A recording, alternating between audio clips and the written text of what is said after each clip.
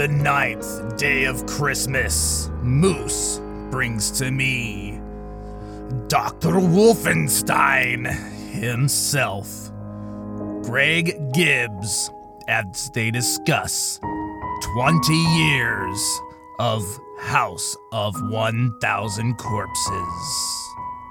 Welcome, Horror Hounds, to another installment of the 13 Horrifying Days of Christmas. I'm your host and gift giver, Moose. Today's gift, we're celebrating an anniversary, but more on that in a little bit. Today's guest is a production designer, an actor, and is best known for being the ghost host with the most from A House of 1,000 Corpses. Please welcome Dr. Wolfenstein himself, Mr. Gregg Gibbs. Hello. So, how you doing? Easy question off the top. How's life? Life is great. Life is good. I was at Spooky Empire convention in Orlando and signing autographs, and I was dressed as Wolfenstein for the whole thing, and celebrating this year's 20th anniversary of the release of the film. And I don't really do conventions or appearances much. It's a very rare occasion, but I figured since it was the 20th anniversary, I would do it, and also because there's sort of a secret project related to House of 1,000 Corpses that's about to come out. That wasn't ready for the Spooky Empire, and which is the Halloween weekend. So I'm doing good. Life is great. I'm having a great time. So, for those who don't know, what does a production designer do? Like, it's just such a blanket statement.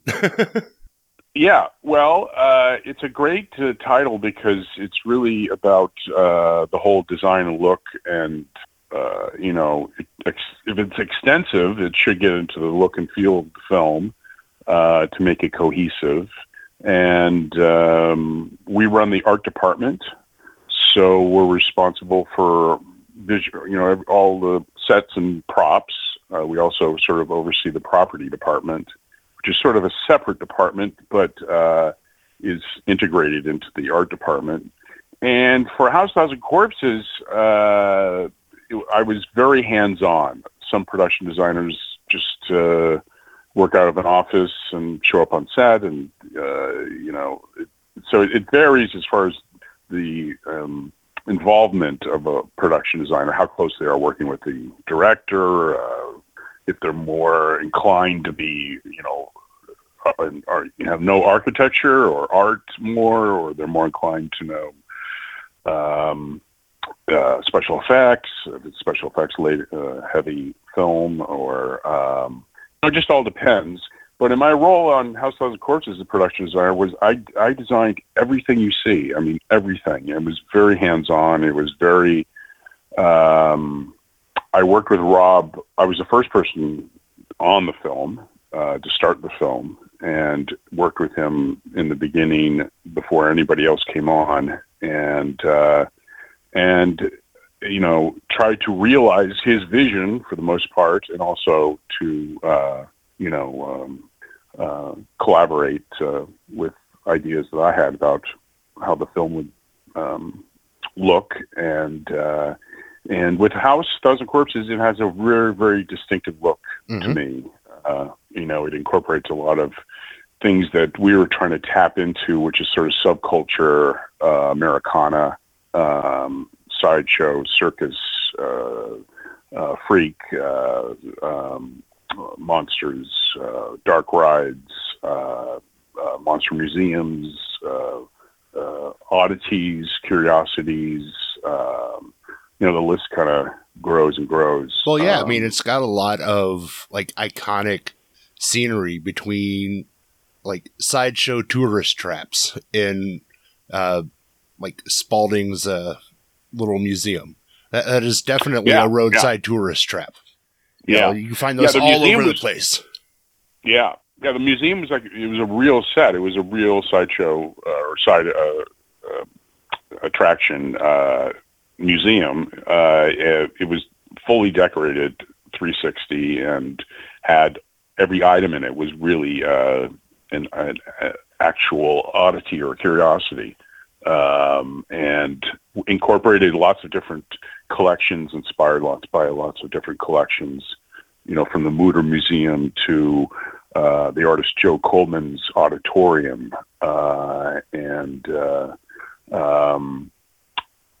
so that was a great set to work on. I mean, that was just, the thing with the film is very, Rob is very art friendly and really gets into the art department. So everything had to have a look, and always, had to be rich in its look and design. So tried to, work in that direction with the film. Well, and I think that helps everything stand out, because every shooting location, every set piece is memorable, and that doesn't necessarily happen on all films. Like, you take the Firefly compound, every you can remember, like, just a straight walkthrough of that compound, and you can remember every scene of that place. Oh, great! Yeah. I mean, there's a lot of folk art in there that we incorporated that was made specifically for the film. I hired early in pre-production, I hired some artists to work out of a warehouse, and they produced, fabricated all the Halloween decorations in the house, all the folk art outside, the sculptures, the list goes on, the paintings in the museum. We just made everything specifically for the film out of scratch, which is never done, and probably will never be done again because of what we got away with. But yeah, I like that it does stand out. The Firefly House and the museum, and we tried to do that with every set, was really to try and make it really unique and different than what you'd usually see, which we couldn't rent and we couldn't, find. We had to make it ourselves. Well, and then, like, you go down to, like, Dr. Satan's lab. Right.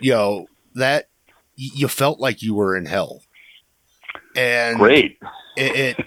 You just had, I mean, between the lighting and the set and everything, it had this, you were just instantly transported into this hellish place.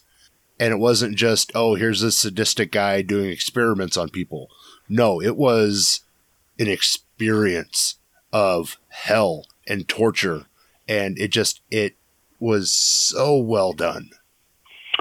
Well, thanks. I mean, that set was even a lot bigger than you could see, than what they shot. It was a really big catacomb set that we did as one of the last things that we did.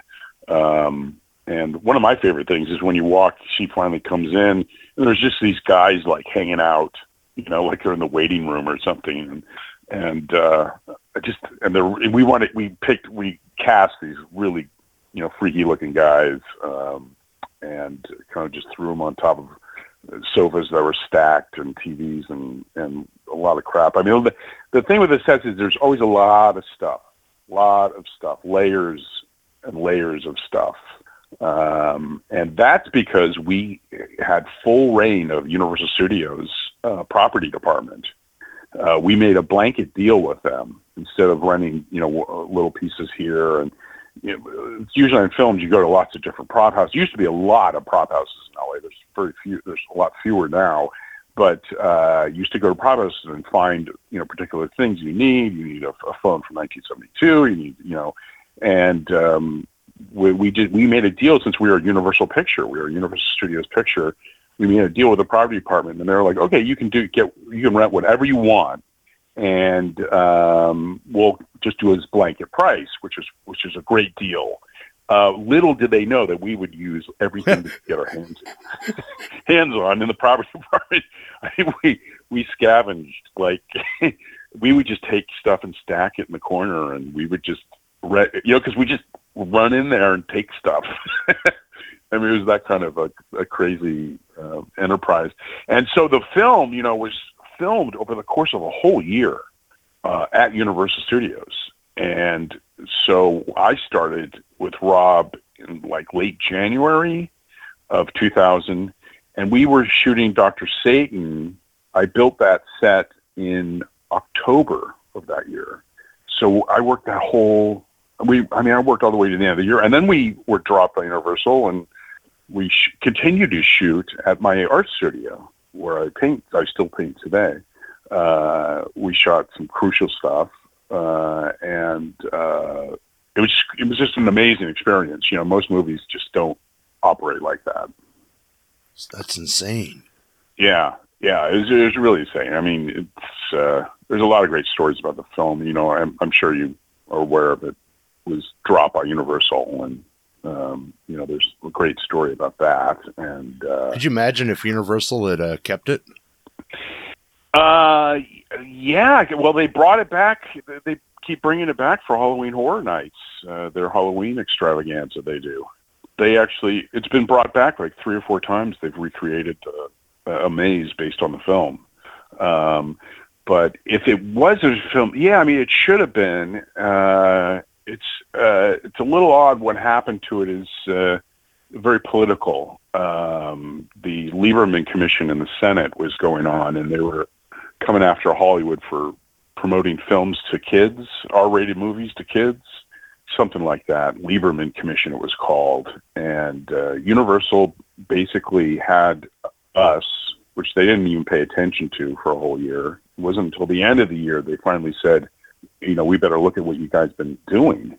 And then they watched it, and I was with Rob at the screening in the Alfred Hitchcock room in the special screening theater at Universal Studios. The head of Universal were sitting in front of us, and at the end of the screening, she just turned to us and said, "We'll never release this." But it was their way of sort of giving a sacrificial lamb to the Lieberman Commission, and politically being able to say, "Oh, we would never put out this kind of stuff," when, you know, there was greenlit. We shot on it was a Universal Studios movie, you know, but they kind of used it to say we have morals and we would never, you know, release this stuff. And meanwhile, they could release Hannibal with because it had Anthony Hopkins in it, and you know, he eats a guy's brain out of his head, right? And that, you know, there's lots more worse stuff in Hannibal than there is in House of 1,000 Corpses. But we didn't cost them much money, you know. So they dropped it, and then we kept making the film. We just kept working on it. It was really amazing. I mean, me and Rob, basically. We had no crew. We would bring Sid in, and you did the opening commercial. We shot in my art studio while we watched the Super Bowl. You know, it was anyway. But that's what it was. It was a really chaotic, wild ride. It was a really fun job. You know, it's interesting to think that in an alternate universe that, you know, the Lieberman Commission never happened. Universal stuck to its guns, released House of 1,000 Corpses, and now Captain Spaulding, Dr. Satan, Dr. Wolfenstein, and some of the others are the new crop of Universal monsters. Right. Well, that was the intention. You know, that's you know, Rob's a real historical buff when it comes to horror, and Universal Monsters to him is the you know, the peak of Absolutely. the great horror history. And that was the intention. He was actually doing the soundtracks to the Universal Pictures. He just put out Frankenstein, so he's putting out this package, you know, that included all the music in the film. And he was going to do Frankenstein and Werewolf and Dracula and Creature from Black Lagoon, and was working on all the artwork for it, because he gets really into the packaging, and, you know, all Rob's stuff is really, it's all him. And he's got such a great design taste, and he just, you know, he knows what he wants to do, and he's got his touch, his zombie touch. So he had just started doing that with them, and was working with Universal, and that fell through. And then we were going to do the Munsters after House of 1,000 Corpses. In fact, the house is around the corner from the Munsters house, and it's just below the Psycho house on the Universal Studios lot. It's still there. And we were actually trying to talk and plan about doing the Munsters, but then they dropped house, and Rob really didn't know if he had a career anymore in the film world. He already had a music career, and then he eventually did Munsters 20 years later. As I say, he's trying to knock out. He was planning Munsters 20 years ago, and he finally got to pull it off. Yeah. We were like that. I mean, what happened is, the full story of House of 1,000 Corpses, just because people always ask, like, how did it come about? And I had worked with him on music videos for every song on his first album. So it was, he was going solo, and he just wanted to do he's almost more interested in being a film director than he is being a musician, being a rock star, a big rock star. And so that was always sort of his thing, was, to direct and make horror movies.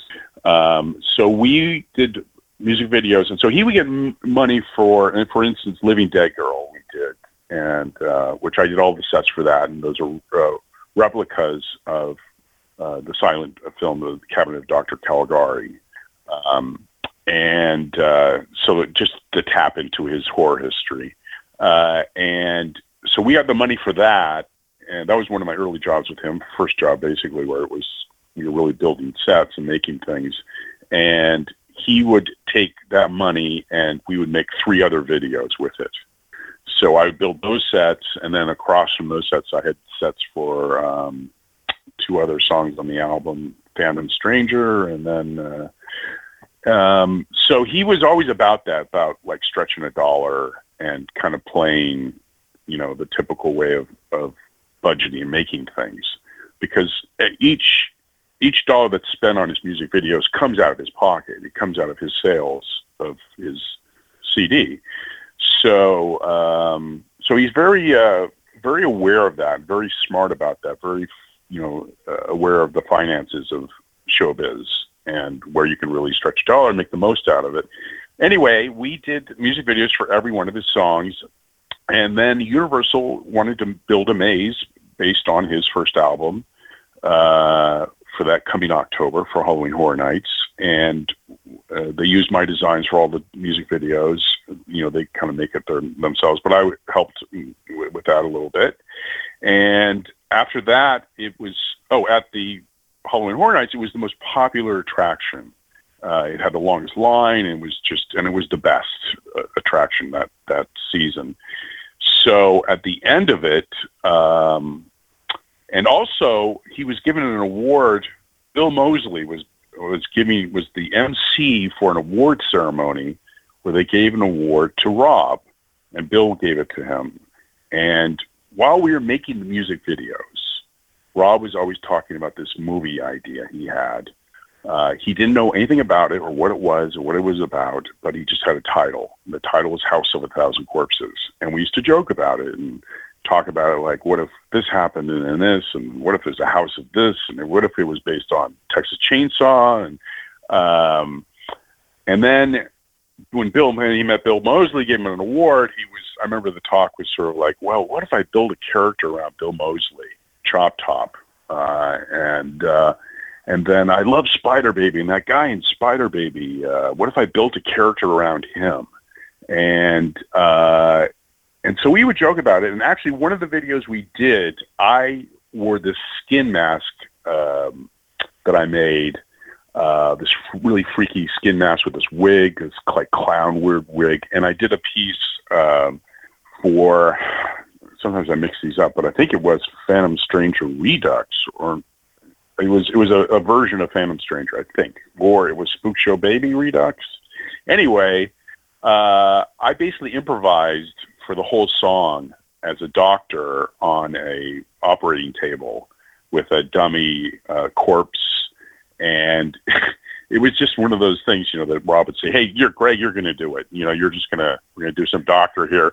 Building a set, and, within a couple of days, I had to build a doctor's room, and we would operate like that. That's how he liked that kind of spontaneous creativity, that would come with it. And I basically improvised with everybody laughing, and behind the camera this music video, this whole crazy. I just jumped around and went crazy. Anyway, you could see it in the opening title sequence of House of Thousand Corpses, and that's the original Dr. Satan. And we called him Dr. Satan, and it was kind of a joke on the set, Dr. Satan, you know. So that kind of worked its way into House of Thousand Corpses and became a plot point. I mean, there's lots of stories I could tell about that. Anyway, I think since it was so popular with this maze at Halloween Horror Nights, Rob had been talking about this film and mentioned it to Executive Universal, and they said, come in and pitch it. So I remember the day he had to go in and pitch it, and he didn't really know what the movie was. He just had the title. Such a cool title. Let's just make a movie and, you know, whatever happens. So he pitched it and made up the story of the Fireflies. And I think he even made up some of the names. You know, he took names from Groucho Marx, you know, Captain Spaulding and Ravelli, and because he loves Marx Brothers movies. And he kind of pitched this thing on the fly. Well, the Blair Witch Project had just happened the year before, and it made so much money. It was such a shock to the Hollywood system. You know, this thing made for $20,000 took in like 200 million. And so Universal wanted to tap into that, and they saw, okay, here's this rock star. He's got a solo rock career. He wants to direct a horror movie. He went and pitched it. They kind of liked the pitch. He wrote his script. The script wasn't even spell checked. It was grammatically, you know, difficult to read. I don't think they ever read that, but it came down to him telling them, look, give me $1 million and leave me alone, and I'll give you a cult film. It'll be a cult film, and it'll have legs, and it'll have its own life of its own, and it'll be in the spirit of 70s horror films, because at that time it was all 80s, or not 80s, 90s kid, you know, teenager movies, you know, and there was all remakes. There was no real original horror films. Everything was remakes, and there was nothing fresh going on. I say it was all remakes and Scream-esque. And Scream-esque films, yeah. I Know What You Did Last Night, you know, stuff like that, and, you know, real good-looking kids being, you know, splashed with blood. So he wanted to do something different than that, and he said, you know, $1 million, leave me alone, and I'll make it. And then he started piecing together, and we would get together and, you know, come up with ideas and things. I mean, there's so many different aspects to the film that just, you know, I think of how the origin story, it was just so much, you know, on the fly and just kind of inspired, you know. But as we went along, it started to grow, and soon the budget was $3 million.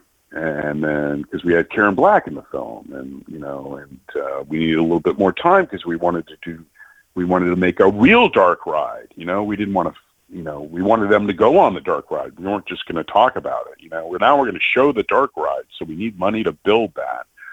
And it kind of grew like that. You know, it was me and Robin, the first cinematographer, we went through about 4 cinematographers.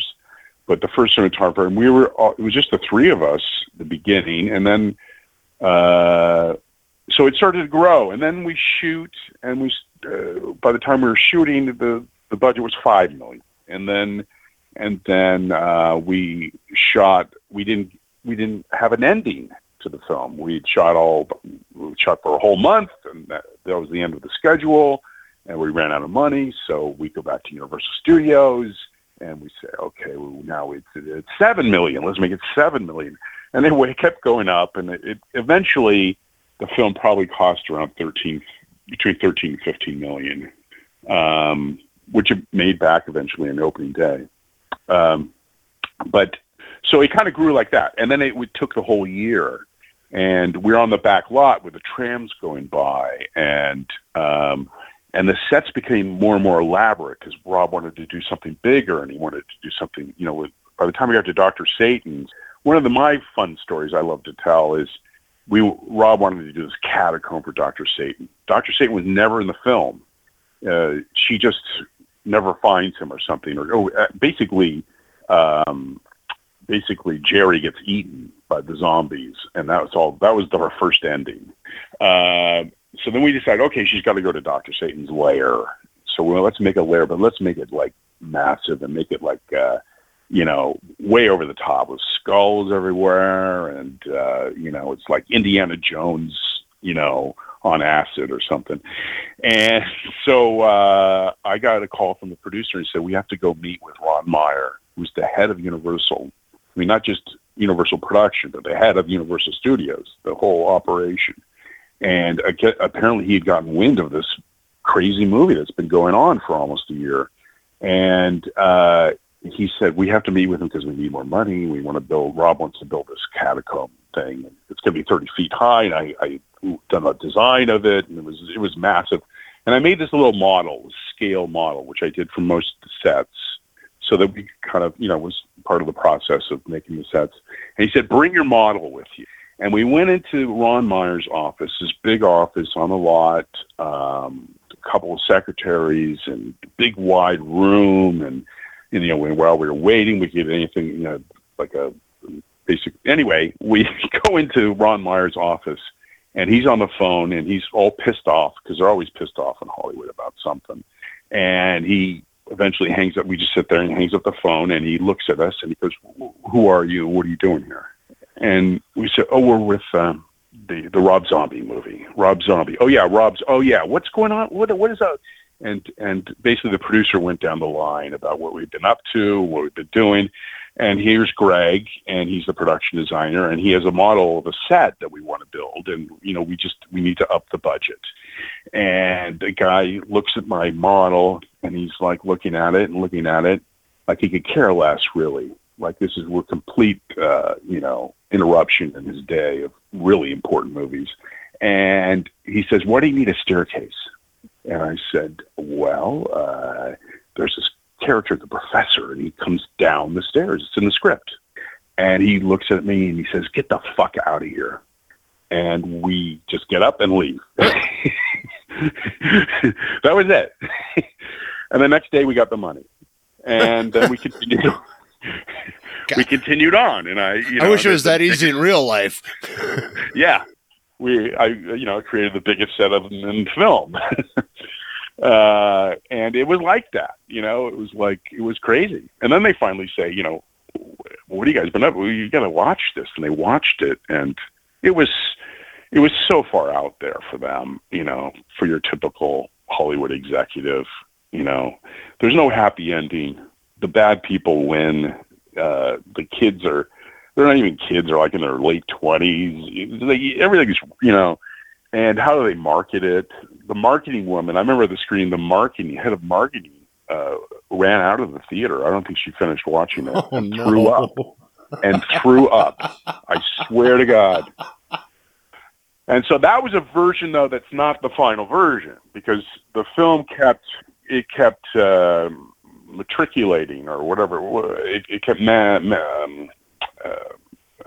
it kept changing, and once Universal dropped it, it was picked up by MGM, and they started cutting it in a different way. And then I don't know if the famous story, Rob was on MTV and said that MGM is only releasing the movie because they have no morals, and the head of MGM saw that and dropped it the next day. So then it was an orphan again.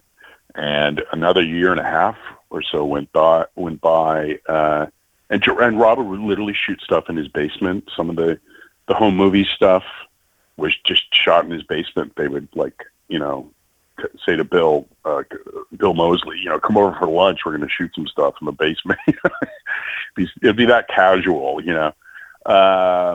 So the picture, morphed and changed, and the original picture that Universal saw was a little different, and maybe was more shocking in one sense, but then Rob ended up adding more other shocking stuff to it and cutting it almost cutting it like a music video. I mean, it really is cut really fast and jumps around and inserts, and he developed his own style, just because he kept tinkering with it, and it would become something else. So the changes in the film, the way the evolution of the film is just very complex in that there's a lot of stuff that's not in it. The original story was that the kids are making a documentary about roadside attractions on their trip, like down Route 66. And they're filming, and then we go to all these different attractions. And one of them was Captain Spaulding. And then they were going to go on to something else. And they eventually end up at the house. It was always about the house. But that was kind of put to the side and cut out. A lot of stuff was cut out. So it's amazing. When I went to the theater, it was just re-released, and watched it again. And it's such an odd thing to watch, because I don't know, it's like watching a sculpture that keeps changing, or that's changed from when it was before, It's something that has an evolutional process to it. It became its own living organism. Yes, it is. It is. There's no other film that looks like it, or in my mind, or that has that kind of energy to it, and is so unafraid to be like completely, how do I put it, aesthetically disgusting in a beautiful way. I don't know if that makes sense. Well, and Rob said it in his pitch. It's going to be a cult movie, and it's going to have legs. We're talking about this movie 20 years later, and it is still gaining new fans. I did an interview with the guy in Ireland, and he says, it gets bigger and bigger. But when we were making it, I used to say to everybody working on it, this is going to be a cult classic. This is going to be a cult classic. Nothing else looks like this. And everyone, while we were working on it, the executives, other people, producers, and different department heads would roll their eyes, just be like, they had no.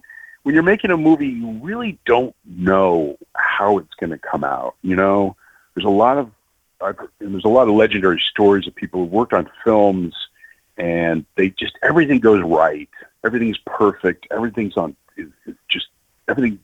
and the movie sucks. And then other stories, of course, legendary stories of movies that just somehow work by happenstance. Somehow they come together, and it becomes a classic. Casablanca, they had no script at the end. They didn't know how it was going to end. They just improvised that with Humphrey Bogart, saying that line. And yet it's the most, endemic, most classic movie scene in movie history. No, absolutely. And House ultimately became the movie, the big movie that could. I mean, it kept hitting all these obstacles. Yeah. And it still got made. It still got made well. And to his vision, Rob didn't have to compromise his vision for the movie just to get this movie made. And, I think that is a testament to not only his commitment to the movie, but to what this movie started as and ended as. It has that cult feeling throughout the whole thing. So this movie knew, even without the, it wasn't entirely sure what it was at the beginning. This movie knew what it was.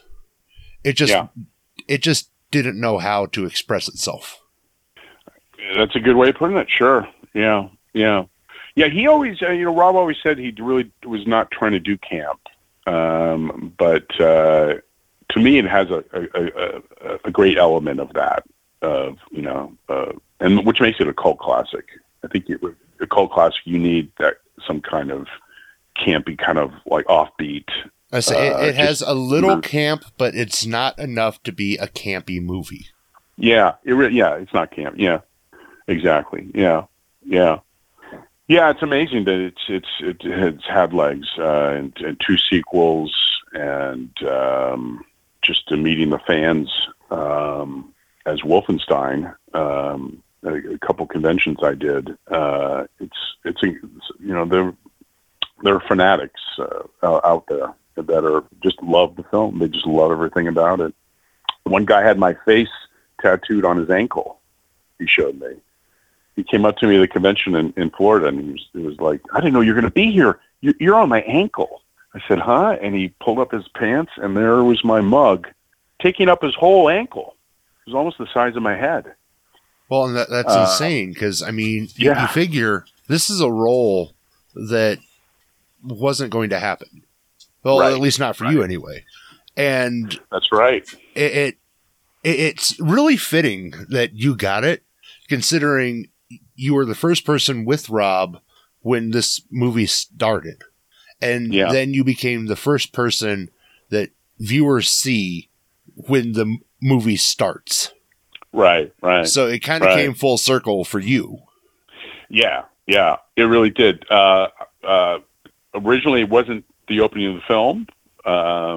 And also, so I didn't know that it was going to be placed there. But I mean, it was kind of meant to be in a way, just the way we were collaborating and working. We had done all the music videos and then, starting at the beginning of the film, just being so hands-on on it. When he decided on the spot not to play Wolfenstein. Rob was going to play Wolfenstein, and it was going to be a cameo. And he, for some reason, he sort of decided, I don't like the idea of cameos anymore. And he just turned to me and said, "Have Gregg do it."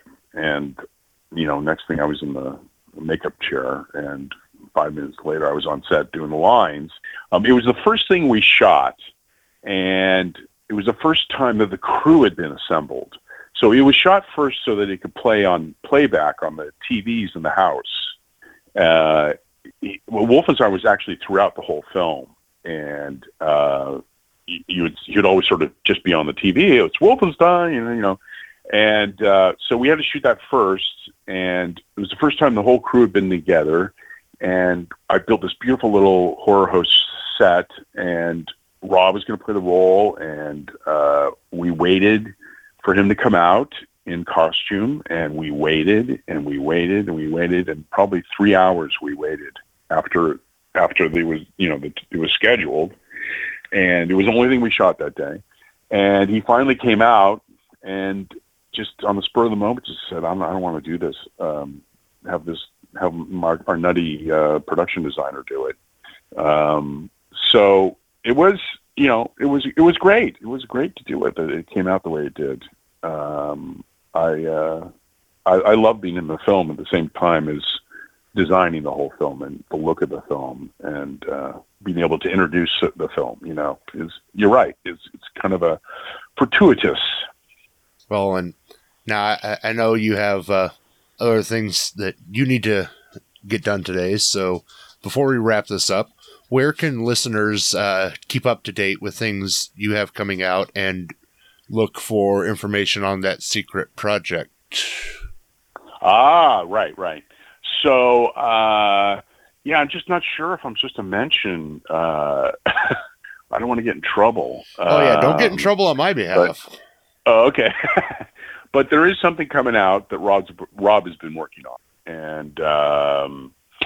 and as far as my own stuff, I still have some things left over from my convention appearances, and they will soon be available on eBay.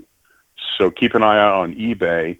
I have the only photo of Rob in the film. So after Rob decided not to play Wolfenstein, he later showed up after lunch as my hunchback assistant, and we went on to shoot more, lots of stuff that day.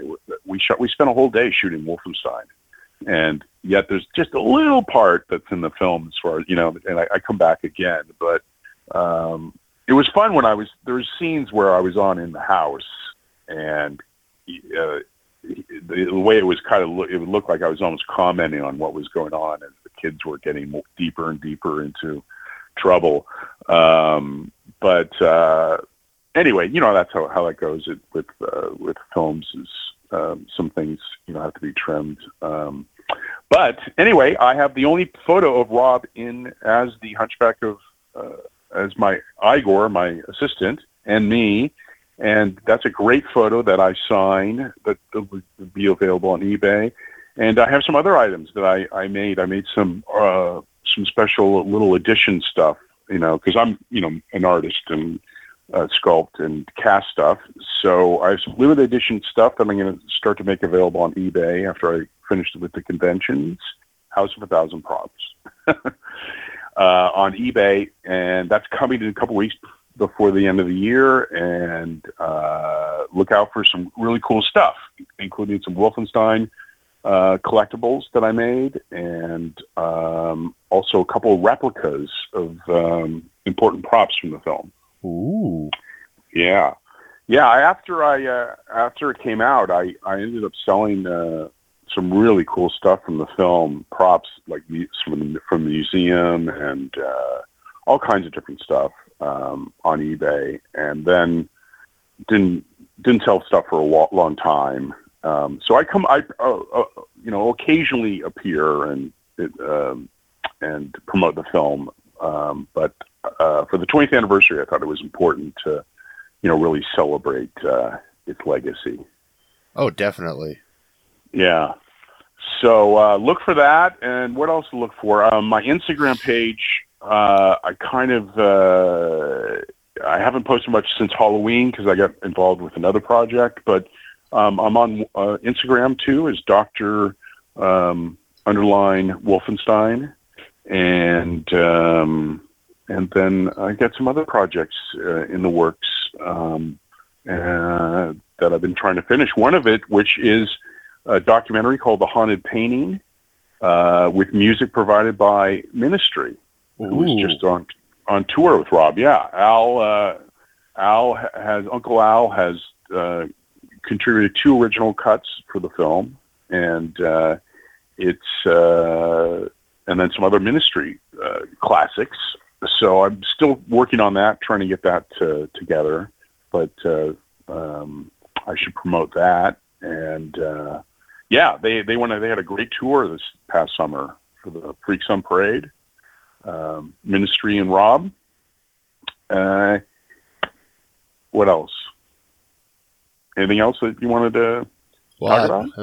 Definitely sure. I'm looking forward to that documentary. Yeah, the Haunted Painting. It's about the Haunted Painting. If you look up the Haunted Painting on Google, that's the painting. It's called The Hands Resist Him, and it's a painting where 2 kids who are in the painting come out of the painting at night. And it's a legendary story that I tracked down all of the players in the story. It's sort of, I sort of call it the first urban myth of the web, urban legend of the web, because it originated on eBay. This is also known as the eBay Haunted Painting. And it's a great story. And I'm trying to put the final completion together. The pandemic kind of interrupted production, and so that kind of put things on hiatus for a little bit. And then I got some other things in the works. So check out my Instagram. Follow Instagram. I'll be posting stuff on that. And the fans are fantastic. I met a lot of fans just recently, and it was really great. They really there's a lot of big fans for the film. It's definitely a growing fan base. Great. Amazing. Well, I'll be back at conventions another 10 years, so we'll celebrate the 30th. Actually, yeah, I haven't been on conventions for 10 years. I did the 10th anniversary, and now we did the 20th. And there's a new release coming out that'll be really special for all the Thousand Corpses fans. So keep an eye out for that. Awesome. And yeah, listeners, I will put all those links in the episode description, and you can find me and other great podcasters over at electronicmediacollective.com, or if you just want to follow me, head over to Facebook, Twitter, and now YouTube at Moose Media Inc. Just look for the Moose. Gregg, this has been phenomenal. Well, great, Moose. And I would love to have you back on in a few months to hear more of your stories, because I feel like we just barely scratched the surface. Oh, yeah. It's extensive. There's a lot of real fun history to it. And like I said, I'm definitely looking forward to this documentary when it comes out. Oh, thanks so much. Great. Yeah, I'll definitely keep you up to date on that too. And can't thank you enough for coming on. And until next time, Horror Hounds, mash on.